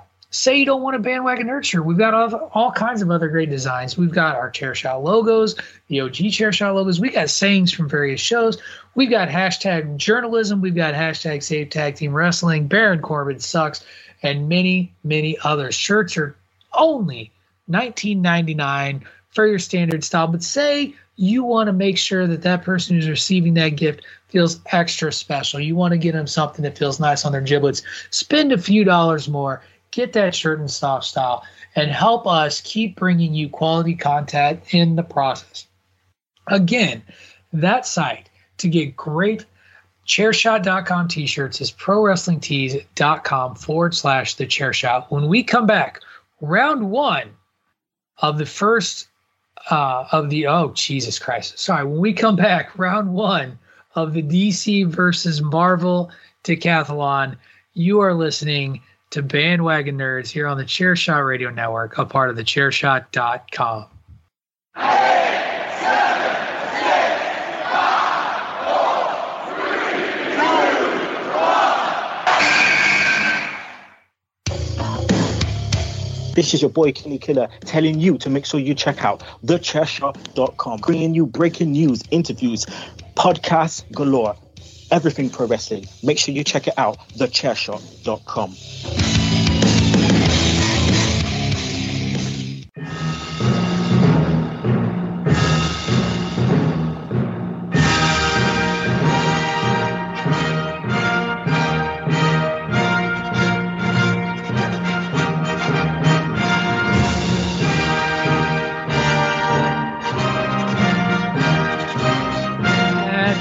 Ladies and gentlemen, all of the pomp and circumstance as the competitors march on to the field in the Bandwagon Arena. Ladies and gentlemen, welcome in to part one of the DC versus Marvel Decathlon. 10 events, 1 brand superior winner. How'd you like that? I was very proud of that. Yeah. Excellent. All right. Excellent. I like Ray's salute. He should almost get a cheer for that. Ray standing. He should, but he's not going to. Very, very, very well. Nice try though. To quote. I appreciate the effort and the thought. It's the thought that counts. But yes, today we are finally going to do it. We are finally going to start our DC Marvel Decathlon week 1, and this is going to be a 5-part series covering 10 categories. And Dave asked the question of how this is going to work, so I'm going to tell you all how this is going to work. Each week, we are going to discuss 2 separate categories that range everywhere from heroes to social media footprint and everything in between. 10 categories, and each nerd is really going to cover which of the 2 brands, Marvel or DC, they think has the stronger case to win that category. I'm going to keep a tally for each of us, and at the end of 5 weeks, we're going to tally up the DC Marvel Decathlon points, and whichever brand has the most points of all of us combined will win the Marvel versus DC Decathlon. So let me explain that a little bit further. We go through a category. Ray says DC wins. Dave says DC wins. Tony says DC wins. I say Marvel wins. Then that would be 3 points for DC, 1 for Marvel. We're going to do that for every category. And at the end, we're going to add up each column. And whoever comes out on top at the end of 5 weeks in 10 categories, we will declare the Bandwagon Nerds winner of the Marvel DC Decathlon. Figure that's the fairest way, because Dave was concerned about ties per category of like us trying to come to a consensus. I think this could be interesting. I think it could balance. It could play it out. And I'm gonna, like I said, I'm gonna keep the tally on the sheet. So on the rundown, and as you all know, I just keep the rundown going. So I'll update the scores week to week as we go, and then you'll be able to see it the following week. So with that being said, gentlemen, do you have any questions about kind of how this is going to work? No questions. It makes sense. It makes sense. Makes total sense, and stuff like this I think is dope and fun, and I'm excited. Excellent. I'm glad you're dope and fun, excited. And credit to David Ungar. This is David's idea. Like I will not claim responsibility for this. So, well played by you, Dave. And the categories are all also suggested by Dave as well. And what I tried to do with these is I tried to have like a bigger time topic and kind of a lesser time topic, kind of in my mind. So I will own that some of these I may not find quite as big a deal as others. With one exception, and that is on week 5, I put 2 big time categories together. And spoiler alert, the last week will be heroes and will be villains. Those are the 2 categories for the end. So I figured that was that seemed like the best way to wrap this up. Tunney is doing the evil mwahaha. But today, for our first 2 categories, our first 2 events in the DC Marvel Decathlon, we are going to cover social media / convention footprint, and category 2, printed comics. We'll do printed comics last. We will start with the social media convention footprint, and I will put out my argument first, just to kind of get everybody going, get the juices flowing. And for this first round, we'll go me, we'll go Tunney, we'll go Dave, we'll wrap with Ray. And then on printed comics, we'll go in reverse order. We'll go Ray, we'll go Dave, we'll go Tunney, we'll go Patrick. Sound good? I do have one quick question. No. You have are these categories only encompassing the past calendar year or in general? I went with in general because I feel like, and Dave is nodding, so it sounds like I got it in the spirit of his thing. For those of you listening, I apologize for the clacking of the keyboard as I keep track of scores. Yeah, I think if we were going to do like the last year of printed comics, it wouldn't be much of a conversation because that's true. How much have you really read the last year? Well, I mean, and printed comics is a dying medium. But what's not a dying medium is social media and the social media footprint and the convention footprint. Now, conventions have undergone an interesting transformation. And I thought this would be harder than it really was in my mind. But for me, and call me a homer if you want, but I give Marvel the point in my first go around of looking at this just in the sheer machine that is the social media pushing, the social media machine that is the MCU and Marvel in general with Disney behind it. It has multiple conferences and conventions available to it outside of San Diego Comic-Con, which it is and has been for the longest time the Hall H highlight. No matter what you say about DC, Marvel has been it until everybody started going virtually. DC fandom was nice for 1 year. It was a lot lesser this year, even though it was a nice little 3-4 hours. That content was a good idea, and Warner Brothers is really working it. But for me, Marvel has dominated our consciousness. And I actually look at this show and what really grabs our attention. And from social media, it's Marvel news. And so to see that, and then, like I said, to accompany its presence at the multiple Disney-led conventions that we have out there, whether it's D23, whether it's the investors reporting, whether it's all that. The dogs agree with me, Dave. You can be mad at them all you want, but like the dogs are on the side. I guess they get it. But so for me, Marvel takes the cake on this one, and still to this day, my last sort of mic drop on the convention footprint. Tell me a more chill-inducing moment than Mahershala Ali's name showing up underneath the Blade icon and the Blade screen thing popping up there. That was massive. It was huge. And every time Marvel's put something out in its hype, it tends to have backed it up. So for me, the point goes to Marvel. PC Tunney. Do I have to give the whole point to one or the other? And do I have to give the point away? Yes. You forcing Tunney's hand. Well, you think you can abstain? No. Can I give like 3/4 of a point to one and 1/4 of a point to the other? No. I mean, I don't care because if you've seen how I do nerd reviews, I love that shit. Yeah, but that kills the point, doesn't it? Because if we was gonna I thought the point of this was to make a decision either or. If we're gonna split it, then we can just say both agree. All right, fine. I'll play my Rays rules. I didn't even make this shit. This is David Pat's.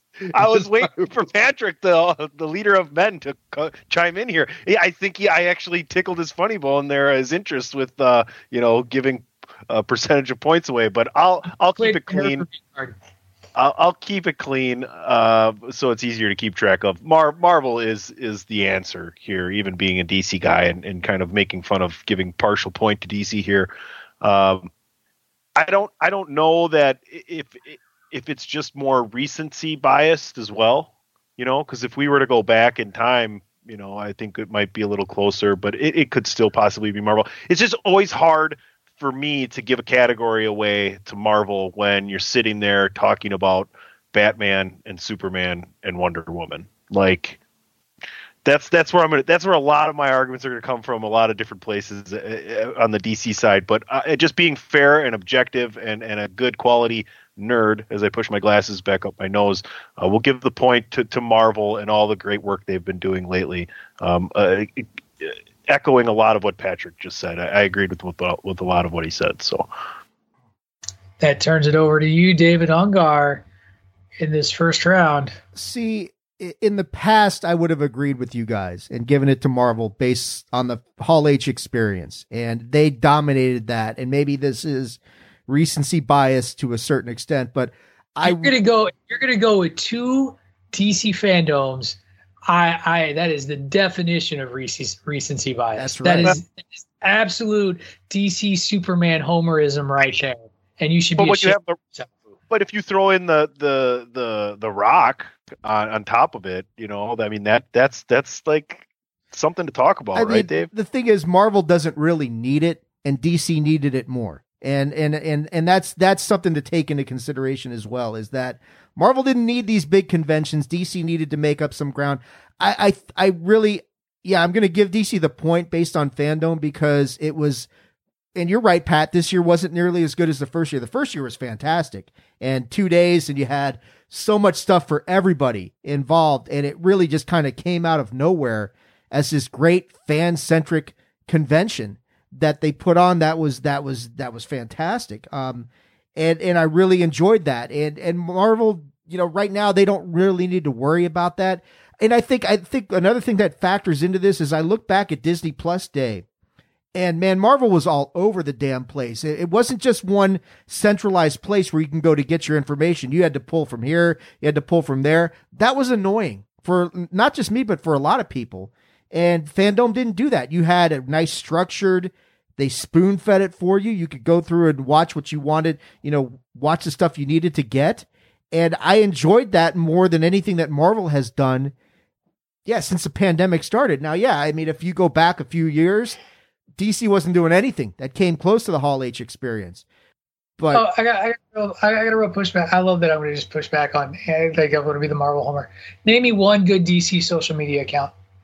Well, other than DC itself, I mean, that's all I can think of. I mean, it's not Warner Brothers. They're fucked up. But DC fan 0069. There you go. Thanks.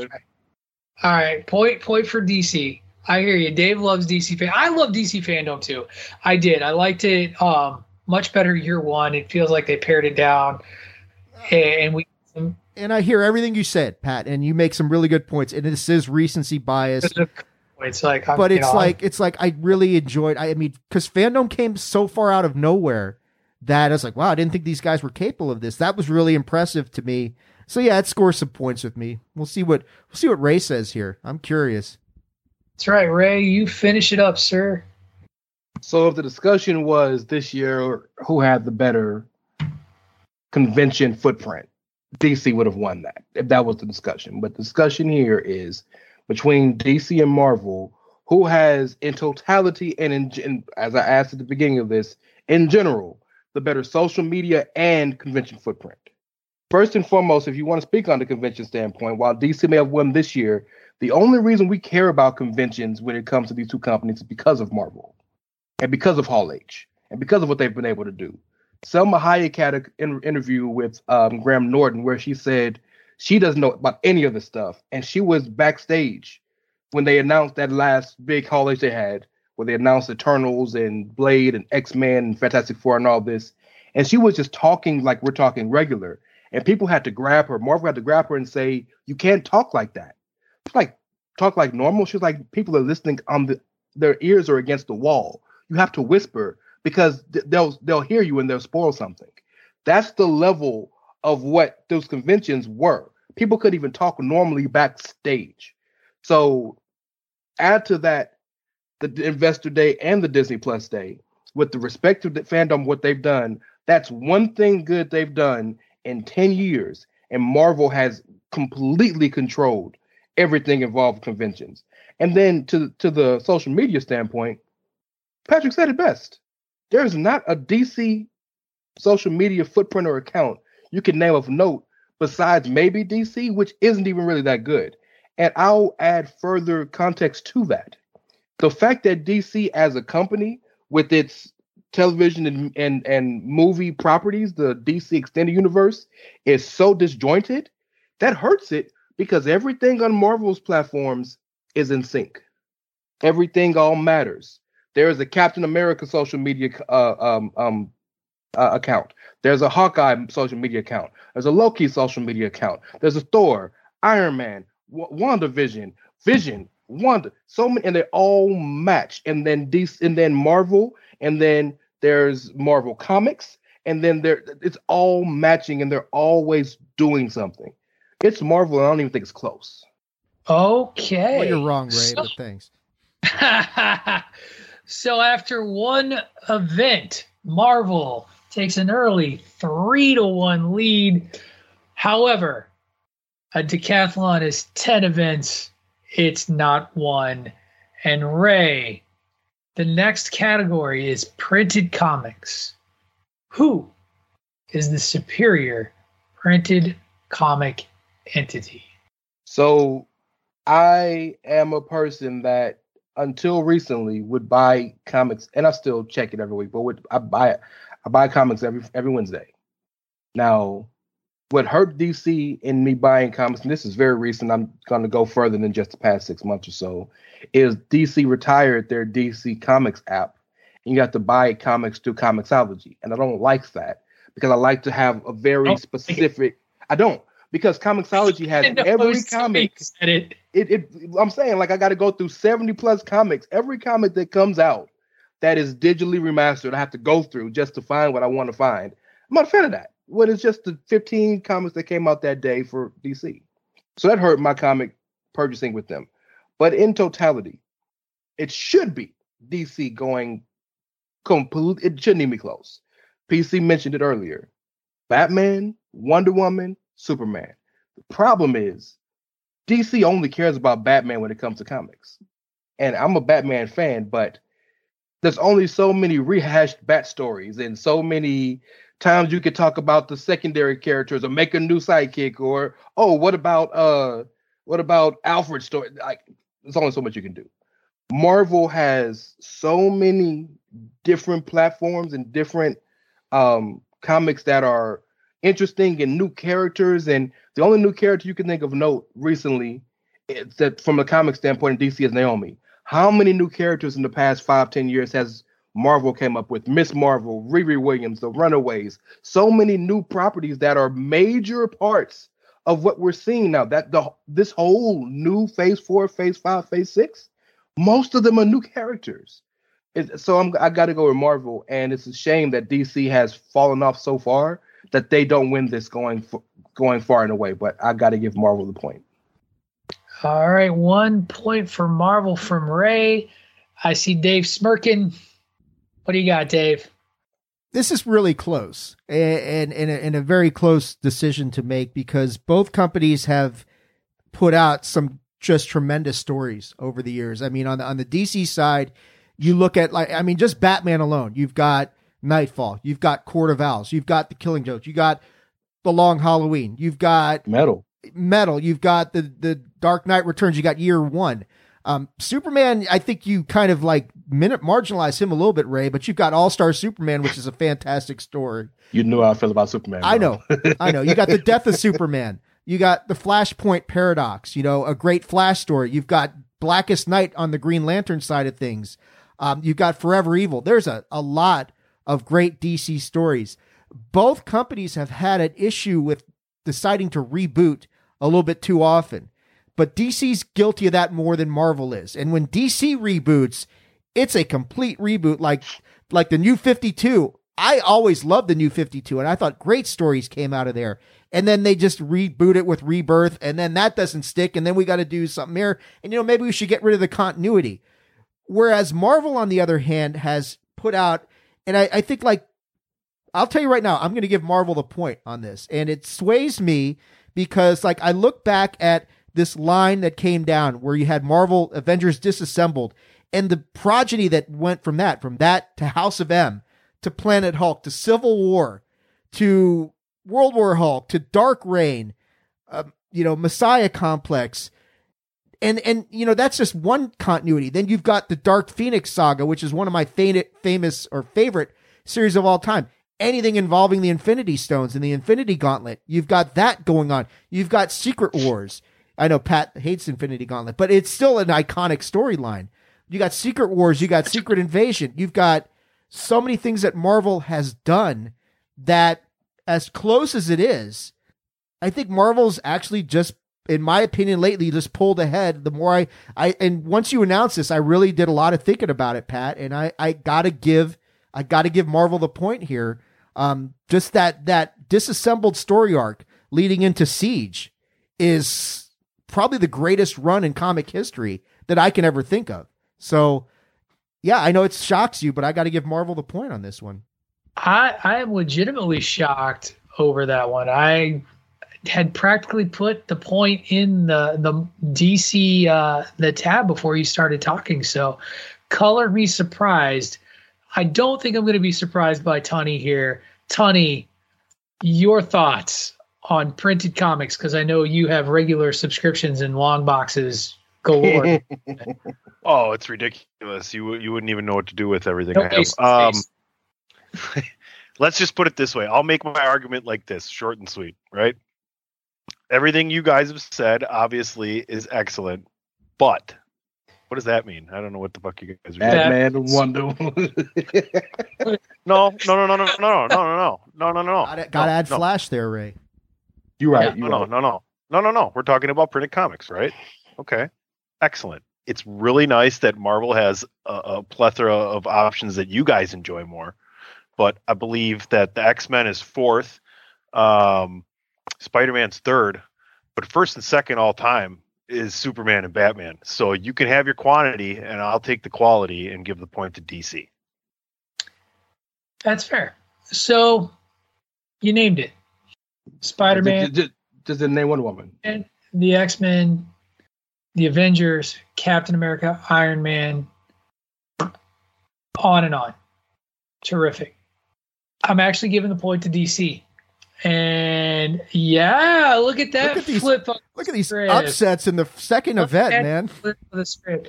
Ray's about to lose his shit. Me too. I just shit myself. Ray, we both feel betrayed today by one by Dave and the other by Patrick. I'm saying. So let me explain this, because if not for Amazing Fantasy number 15, Marvel isn't Marvel Comics. That's a reality, and that is true. And in the 60s, Detective Comics, first of all, does have is the beneficiary of longevity. There's no arguing that. And even though there are characters that date back as far as the 20s, 30s, and 40s that eventually become Marvel properties, that, Superman, Wonder Woman, like all those characters that we've named, they are like they are the pantheon of comics, and in terms of the printed and the Flash, and I don't want to leave out the Flash. I don't want to leave out Green Lantern, the Green Lantern Corps. They're Shazammed, for fuck's sakes, as much as people might be surprised to hear that. There's it's kind of interesting because you're weighing kind of what's been recently done by Marvel versus the sort of the long-standing and great history of DC, and and Batman being part of it. And I just can't overlook that. And I can't overlook that so many iconic characters out of Marvel are derivative of DC characters. Like, and that is I think almost unquestionable. Like Quicksilver is a derivative of the Flash. Mr. Fantastic is a derivative of Plastic Man. Namor is a derivative of Aquaman. Like, it kind of goes on and on. Or is it the other way around? Namor was first. Namor was first on that one. Namor was the first comic book character ever. Superhero. Go look it up. Oh. Go look it up. DC is doing Spider. It's Flash Gordon, I think, is the pretty sure it's Flash Gordon. Well, I'm talking about Major. I don't really talk about him. You're saying Namor came before Superman? I believe so. All right, I'm fact check time. All I know is fact check that shit. I'm not sure about that one. Anyway, my point is that there are so many characters. Like, you could argue that Tony Stark is a derivative of Batman. It's just one of those things. And so for me, yeah, these characters found their own voices. What I do think has been unique and distinct about Marvel that makes it special is, one, Stan Lee and Marvel making the conscious decision to set their universe within our known universe, like in the United States of America. Like Spider-Man, Peter Parker grows up in New York City, as opposed to sort of representations of New York City, like Gotham and Metropolis and so on and so forth. I think that Marvel embraced multiculturalism in a way that DC didn't do as quickly. And even if it was, doing something as trite as participating in blaxploitation with Luke Cage in the 70s and Shang-Chi, like Shang-Chi is totally Bruce Lee derivative. And so there is a lot to be spoken for just the way Marvel sort of advanced itself and the voices Stanley, started and that other people continued. But to me, it's when it comes to iconic comics and just, like the totality of it all, like it's DC in my mind. And so I gave them the point. And so, as Dave loves to say, Superman beats Namor by a year. 1938 versus 1939. So, haha, Ray was wrong again. Anyway, what that a lot closer than y'all thought. But I know Namor was for sure the first Marvel character. Well, but Marvel didn't exist until the 60s, so yes and no.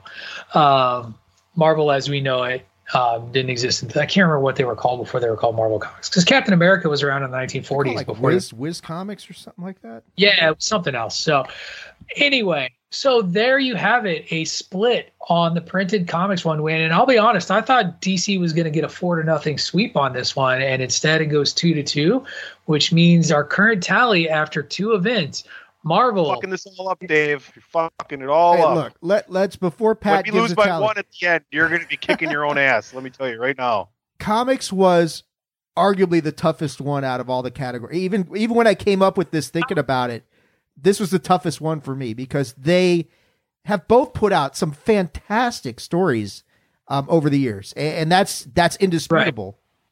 Right. I got one other thing that I've always appreciated out of DC over Marvel, and that is some of their sort of quote unquote sub properties that they have. Dr. Fate, by the way, Doctor Strange is Dr. Fate. Like, there's another one. But some of those other properties that DC bought, like Vertigo Comics, and the only reason that's sticking in my head right now is because I'm currently reading the Sandman series. Like, that's DC. Watchmen, owned by DC. Like, there's just some other great properties within the DC canon and the DC umbrella that Marvel just doesn't have. I will say that when it comes to a big event, Marvel, I feel like, nails it way more than DC. Like, you talked about Disassembled. I'm probably one of the few people who doesn't hate One More Day. I hate the result of One More Day. And of course, everybody knows my favorite big Spider-Man event of all time will never go away, Kraven's Last Hunt. So, Ray, last thought before we put a bow on it. I think what's going to make this whole thing fun is our perspectives of where we're coming from, because it's interesting to me that all three of y'all are talking about all time. And I'm trying to think of in the past 10 years or so, because I don't think there's a competition for talking all time, because the reason we are where we are is because of DC, because of the big three, right? And all the other properties, as you said, were either derivative of or were helped because of the popularity of Superman, Batman, Wonder Woman, and the like. But I think if you're talking about in the modern era, kind of like when we talk wrestling, you can't talk about Bruno and George Hackenschmidt and these people, right? I think when we think about the modern era in the past 10, 20 years of comics, that's where I think our conversations will change or have changed, because, you know, with respect to Detective Comics and respect to Action Comics and respect to all these things DC has done that have been groundbreaking and whatnot, the past 10, 20 years, they haven't been great. And I'm not saying Marvel's been fire too, but when I think of the things that interest me, let me speak for myself as a comic book fan, the big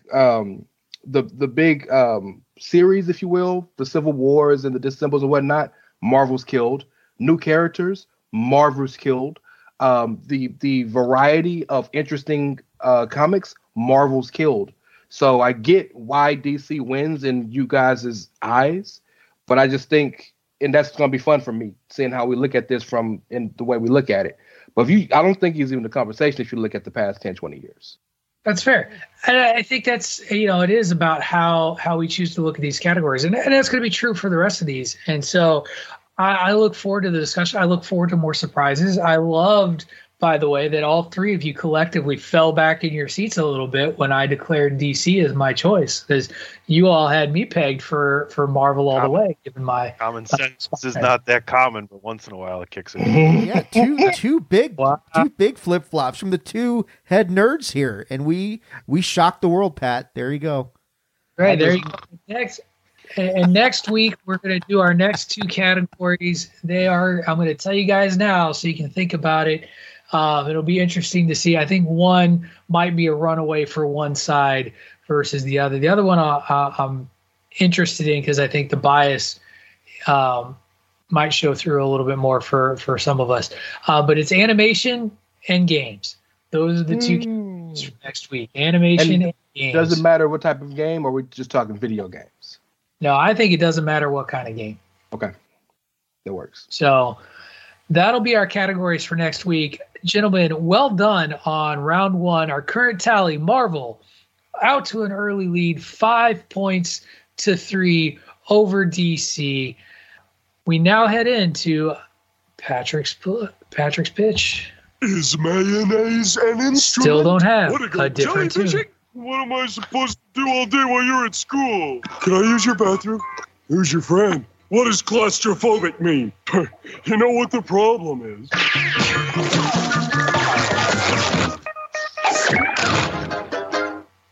All right, this week's pitch man is going to actually be one PC Tunney. He is going to pitch the team because he put into chat a Netflix show that he saw that he felt the entire bandwagon needs to watch and check out. So Tunney, I'm so sorry. That was such an insult to you, man. But pitch us on this new show that is a quick watch, an easy binge from what I understand, on Netflix. And we need to watch it soon before it gets canceled after one season. Yeah, I forgot what I don't remember what I watched. Oh man, that's gorgeous. Was it pronounced like Vion or something like that? I don't even know how to pronounce the name of the show. VOIR. It's French. Wow. We'll go with that. Yeah, there you go. Like voir, like black noir, but with a V. Voir. There you go. Right. Well, I mean, when they question a jury, it's spelled VOIRDIRE. It's called voir dire. So there you go. Voir. Yeah. So it's a really interesting take on the movie-going experience, and they kind of break it down into 6 different episodes and talk about what's happening in each one. What is this on Netflix, right? Hold on a second. You got to tell me these things, Patrick. I'm very unprepared here today. Very surprised. Take it back. Much like DC. You can't take it back. All right. The first episode. Oh, well, they talked about Jaws, and they talked about telling a story and getting people into the movie theater and just being taken aback and taken away from your troubles. They're going to move on and talk about the ethics of revenge, things about love, appeal on screen, and just breaking down the movie-going experience and movie making in general. So that's my pitch to cover that. They're short. The first episode was 17 minutes, so that's a bonus right there.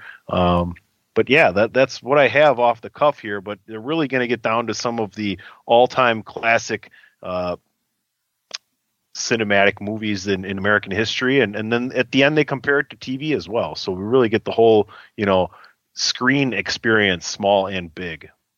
Yeah, and I will say your recommendation, I checked out the trailer, and it really is. For me, I think for me in particular, and I won't speak for Dave or Ray, I am actually very interested in this series because I love the theater going experience. And I've been very clear about that. Like the second it became that I felt that it was relatively safer for me in the wake of the pandemic to go attend a movie at the theater, I was in. I was ready to go, and I was there, and I missed it. I couldn't even believe how much I missed it, and I can't even remember the first movie back that I went and saw, but the one that's been the most distinctive to me since we came back was Dune. And seeing Dune in the theater reminded me why the theater is special and the movie-going experience was special. And just hearing the way people were talking about films in that trailer, it felt special to them, and that was great. And that's I'm very interested in checking this out. So your DM pitch worked on me, and I would say the rest of the bandwagon, it might be worth it to check it out. But Ray can't until he watches The Witcher. You can, Ray, or Flash Gordon, or Flash Gordon, Ray. Oh, I'm giving up the Ghost. I'm giving up the Ghost on Flash. Giving up on Flash. Okay, we'll give up on that. What more do you want from me? Blood, Ray. Blood. I want you to put the same amount of love and attention into this podcast as PC Tony doesn't. Oh, okay. Well, what do you mean? I one week I buy a TV and I'm the asshole now. I'm the asshole here, everybody.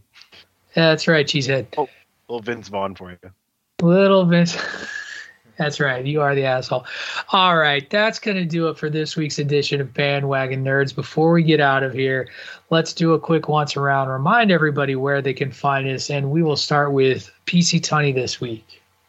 You will find me in front of this new TV, putting in all the new password codes for all the stupid streaming apps that I have for the next few hours. So that'll be fun. You can also find me at PC Tunney on Twitter and Facebook, and please continue to find something that suits you right there on the Chairshot Radio Network every single day of the week. Mr. David Ungar. You can find me on Twitter at AttitudeAg and on Facebook.com/Attitude of Aggression. Reverend Ray Cash. You can find me on Twitter at it's REY as in Mysterio, CASH as in those dollars that PC Tunney apparently spent on his TV.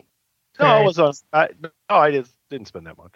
It's under a good week for you, Ray Cash. The live studio audience was a little more behind you than normal. He's not DP, Ray. He doesn't spend all of his salary on fucking good TV point. equipment. Good. Well, not all of his salary. He's a scientist, remember? So. We don't know what's up.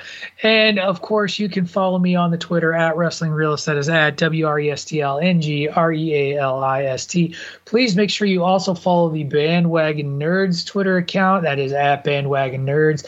We've been hyping the DC Marvel Decathlon. Obviously, we will be putting up our topics and our quotes. Probably maybe a little poll action. I think maybe some polls. See what the people think. People's choice. People's choice, man. And we're gonna get back to the Character Wednesdays. I've been busy. I believe you. But in the meantime, we got a decathlon we can get some opinions on as well. So that's going to do it for this week's edition of Bandwagon Nerds. Everyone, make sure that you get yourself out of the basement, get some sun, and check out some of those great written Marvel and DC comics. You've been listening to Bandwagon Nerds on the Chairshot Radio Network here on thechairshot.com.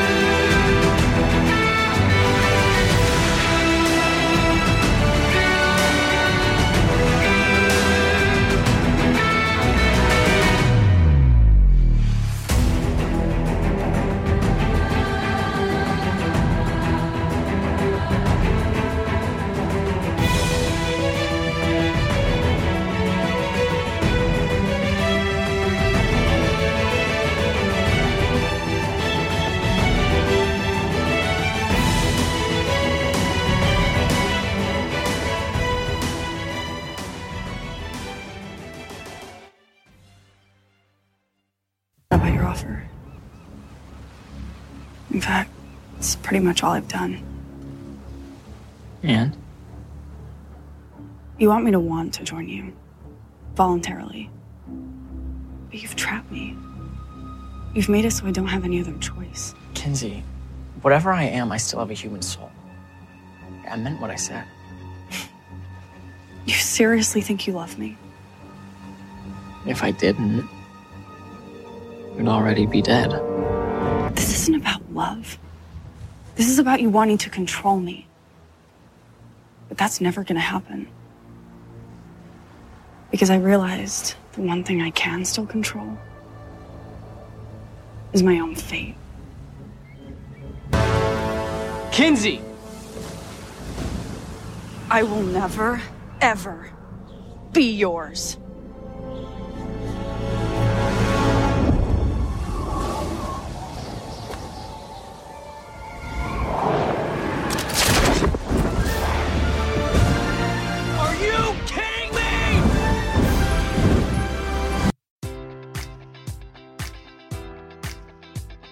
Enjoy all your favorite sports like never before at BetMGM. Sign up using code Buckeye and receive up to $1,500 back in bonus bets if you don't win your first bet. When you register with BetMGM, you'll get instant access to a variety of parlay selection features, live betting options, and the best daily promotions in the business. And with BetMGM at your fingertips, every play and every game matters more than ever. Place your money line, prop, or parlay bets with the king of sportsbooks today. Sign up using code Buckeye and receive up to $1,500 back in bonus bets if you don't win your first bet.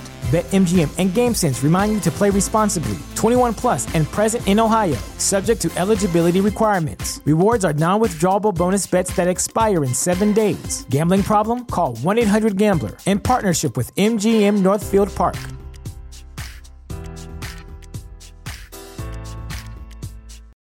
Without the ones like you, who work tirelessly to keep things running, everything would suddenly stop. Hospitals, factories, schools, and power plants, they all depend on you.